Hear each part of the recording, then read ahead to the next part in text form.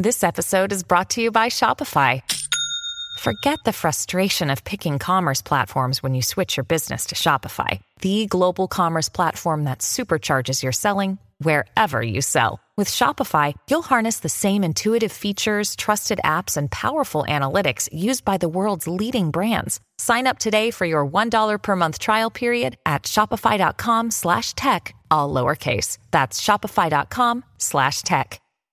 This is Afternoons with Rob Breckenridge on News Talk 770 Radio, Calgary's breaking news and conversation station. But it's one possible. We'll talk about that coming up after 2:30. And I'm fascinated by it. We'll get into that later on. A few other stories I wanted to get to as well. But off the top in this hour, looking forward here to a provocative conversation with our next guest, who certainly never shies away from provocative conversations. And I think her book is meant to provoke a few itself. As the book describes it, it's a debut collection of fierce and funny essays about growing up the daughter of Indian immigrants in Canada, a land of ice and casual racism, by the irreverent, hilarious cultural observer and incomparable rising star, Sachi Koul. Sachi is a cultural writer at BuzzFeed. The book is called One Day We'll All Be Dead and None of This Will Matter. Sachi, great to have you with us here today. Welcome to the program. Thank you. Now, you're based out of Toronto now, but you're from Calgary originally, right? I am. I used to live in the Southwest. Okay, well, let's talk about this book. This is a collection of essays, but these are very personal essays. So tell us a bit more then about what the motivation was behind doing a book like this in the first place. I think good nonfiction writing feels like to your reader that they're being seen and that they're being heard, and especially if you're somebody who doesn't feel like they're represented very often, it can be of great comfort. And I think it cures a lot of loneliness, so I think I would hope that that's what it does to somebody who reads it.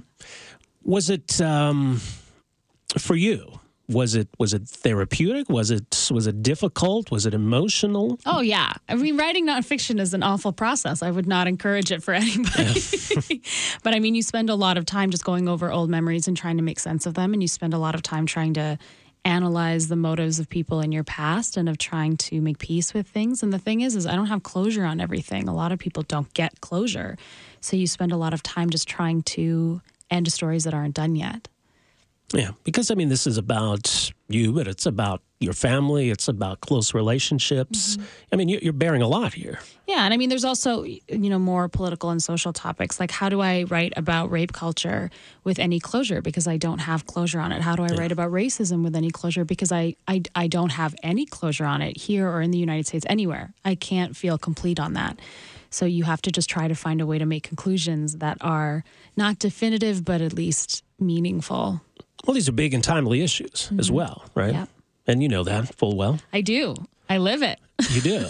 And look, people know you. I think a lot of people know you through social media. You become a bit of a Twitter personality. And, you're very blunt, very outspoken. Yeah, mouthy. Mouthy? Sure, yeah. We can call it You can that. say mouthy. I'll let you say it. Well, I'll let you say it. Yeah. And I'll agree with you then. But that's by design, right?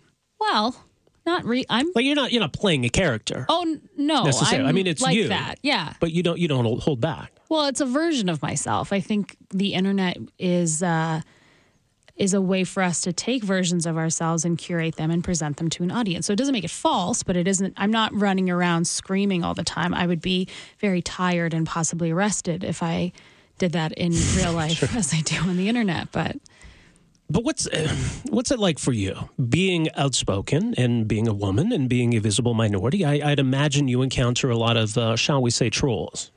Yeah, I mean, trolls is like a gentle way to refer to somebody who's engaging in what I would call criminal harassment. So yeah, I mean, there's a ton of that, and I mean, there's if you live anywhere.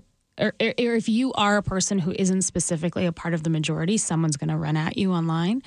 I think it's getting worse. It actually does feel like it's getting worse post-Trump. I've noticed a shift. And platforms like Twitter don't really care, and they don't help, and they don't put any safeguards in place. Well, they're trying to kind of, I mean, once in a while they intervene, right? And, yeah, I mean, it's taken them 10 years. Milo Yiannopoulos off Twitter. It's literally taken them a decade to decide that they need to start taking this seriously and put in some safeguards. But, I mean, that's far too little, far too late for me to care about.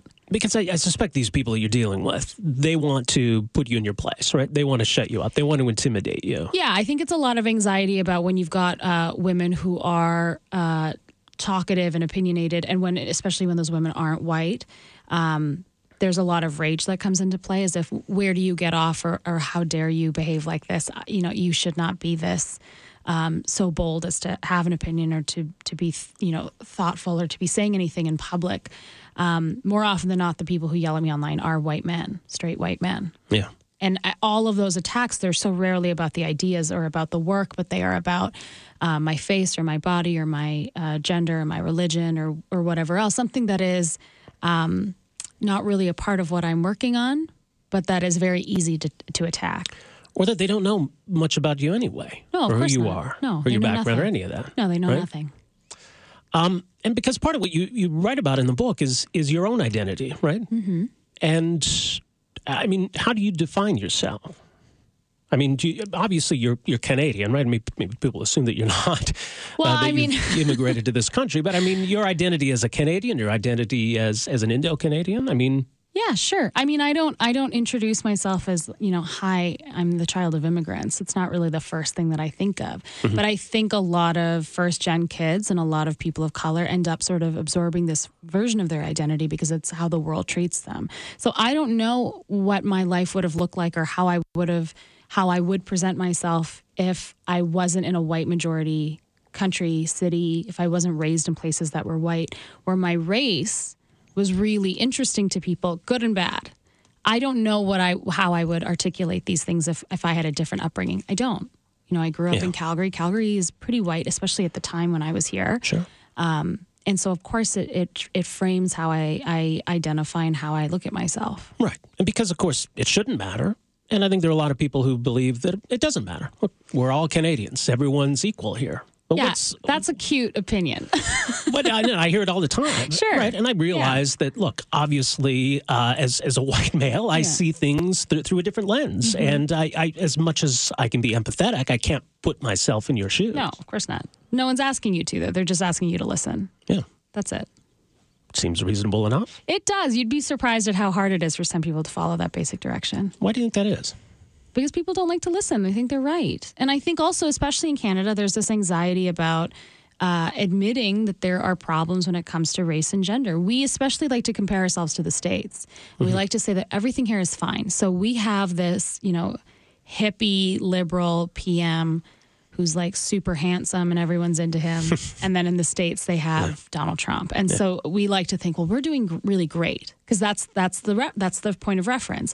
But that's a lie. And it's a lie that anybody who isn't white can tell you. They will tell you that. But I think it causes a lot of anxiety for people who live here who don't experience that. And it is so out of their realm of what is reality that they can't hear it.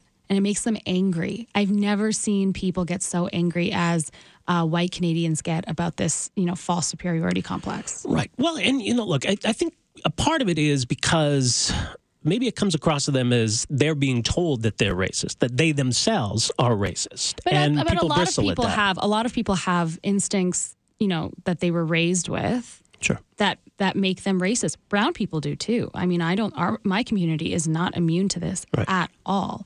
We, a lot of Indian communities and a lot of brown communities at large have a lot of anti-Black racism woven into how those kids are raised. And a lot of us have to fight against that. White people just have different ones and more, frankly, because you guys get to run things. You guys have the wealth, you have the power. There's a lot more privilege where you guys are coming from. But I get it. I know it's scary to be told that maybe you were bred with things that you don't associate with yourself, but it doesn't mean that it's incorrect. Right. But that just makes it all seem all the more hopeless. That this is just ingrained in people and it's going to take generations to... Yeah. Of make course, it all fade away. But is that not? I mean, to me, that's worth the work. Sure, but yeah, I mean, but there's no easy and quick fix. No, no. No one ever said there was. I mean, the efforts that societies and governments and institutions make to try to turn the tide on something like racism are, finite. Yeah. And now, look, I mean, my situation's a lot different, but I'm also the son of an immigrant. My father was born in Scotland. I don't have any connection to Scotland. I've never been to Scotland. But, I mean, I think it's viewed differently. What about your own connection to India? Did you feel as though you have one? Yeah. that's a hard thing to contextualize, I think, when you're not from there. But I mean, we went recently. We were there a few years ago. There's 3 essays in the book about the trip that we took, and it was a really powerful and deeply frustrating trip. You know, I went with my parents, who were both immigrants, and my brother, who was actually born there but has seemingly no tangible connection with it. But we also brought my sister-in-law, who's white, and my niece, who's biracial. So it was a really odd experience to see how connections shift, and the connection my niece might have to this country, that this was the first time she had been. She doesn't really look brown. You know, she has a very distant relationship with it. And I didn't realize how much closer I was getting to that part of my existence. I'm still not sure. I think it changes. I mean, I'm still pretty young, so who knows? Right. But yeah, I certainly feel some pull. It's funny because I was Russell Peters, right, who's a very famous Canadian comedian. And as he put it once, and he was talking about what it was like for him going back, that when he's here, he really feels a sense of Indian identity. And when he's there, it just reminds him of how Canadian he really is.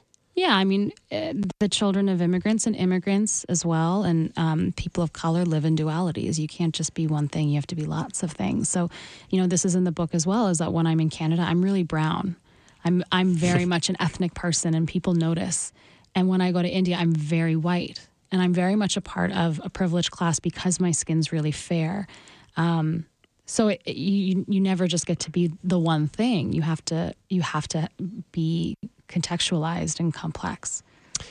And how does that relate back to you at a personal level in feeling your own sense of identity? I mean, I think I'm working on it. Yeah. It's a long road. You know, right now, I feel a great sense of peace with, you know, my family and where we're from, and you know, how I identify as a person of color, as a woman of color, as an Indian person. But, you know, who knows what will happen. I also think as time goes on, I realize more at fault with our community, and you know, that's maybe the next thing I need to start thinking about. The first step was sort of recognizing where I was from, and now I need to play with the complexities of it. But you're not. I mean, you're just trying to be you. I don't get the sense that you're trying to be a spokesperson for a cause or a community. Right? No woman of color or person of color who ends up writing about those things really wants to be that, but we have to be, because there are so few of us in the world working like this. So when one of us gets our foot in the door, we end up having to speak for all of them, which is going to be a failure. I mean, you, for example, do not have to speak for all white men. No one would ever ask you to do that. It would be absurd. But because there are not that many brown women writing books, I am going to end up having to carry a torch for a bunch of them, which is not fair, because I will fail a lot of them, and their experiences will inevitably differ from mine. But there just aren't that many of us. Well, and in the media in general, right? And I mean, this is a weird period for the media, because, you know, we're struggling to remain relevant. We're struggling to remain in existence, period. Sure. So when we try to address challenges like bringing in more diversity, it's kind of, well, let's stay alive first. So what are you finding? But why is it that staying alive is in contrast to having diverse people? I'm not saying that it is, right? Yeah. But it almost seems as though all other challenges but that challenge could actually could fix the issue of media having struggles. If you hire people who are from different backgrounds, who speak different languages, who have different family You're more relevant contexts, to more people, right? Who are different races and ethnicities, you will inevitably end up being more relevant. The struggle we're having is that we filled newsrooms with, you know, white men, and mostly men, and then women. And so then you end up having a really narrow look at the world, and then you wonder why no one's, you know, getting your paper, your magazine, or whatever it is that you're selling. Well, you've missed this great swath of the country who doesn't appeal to them. Well, right. And I mean, you know, and BuzzFeed has certainly, I think, played a role, or at least filled a void in that sense. Sure. Even though, you know, critics might say, like, that's clickbait and listicles. BuzzFeed is more than that. Of course it is. Right? Yeah. I mean, I think if you think it's clickbait and listicles, then you aren't looking at the website. I mean, that's a portion of it. But I mean, I don't see why you can't do both. I mean, those are fun things that everybody deserves a break. Go ahead, look at a cat video. I'm not going to tell you what to do, but you know, BuzzFeed News breaks a lot of stories. They have covered Trump extensively. They covered his election, you know, ruthlessly, and they covered the election broadly, ruthlessly. And then I work for a section called BuzzFeed Reader, which is all long form essays and long form reporting. So, I mean, it's a huge site. Well, and it's a platform, and these are additional voices that, of course, wouldn't be there otherwise. Mm-hmm. Yeah, right? we have lots of people of color working for us, and it's certainly something we think about it because it's relevant. How else are you going to appeal to an audience if you don't have that audience somewhat represented? Yeah. So does it leave you feeling optimistic about the future of the media? I'm not optimistic about anything. No, I guess not. It can't be. I don't have time for it. Hence the book title. Yeah. What do you want people to get from the book? I would like it to make you laugh and make you uncomfortable. That's it. That's an interesting combination. Yeah. If you can tolerate being uncomfortable if you think it's a little funny. So that's the 1-2 punch. Probably helps. Exactly. All right. Well, the book is called One Day We'll All Be Dead, and None of This Will Matter. Sachi, it's been great chatting with you here today. Thanks so much for coming in. Thank you. All right. There you go. That's Sachi Koul, as mentioned, also a senior writer at BuzzFeed. Quick break here. We're back with more right after this. Afternoons with Rob Breckenridge, starting at 12:30 on News Talk 770 Calgary.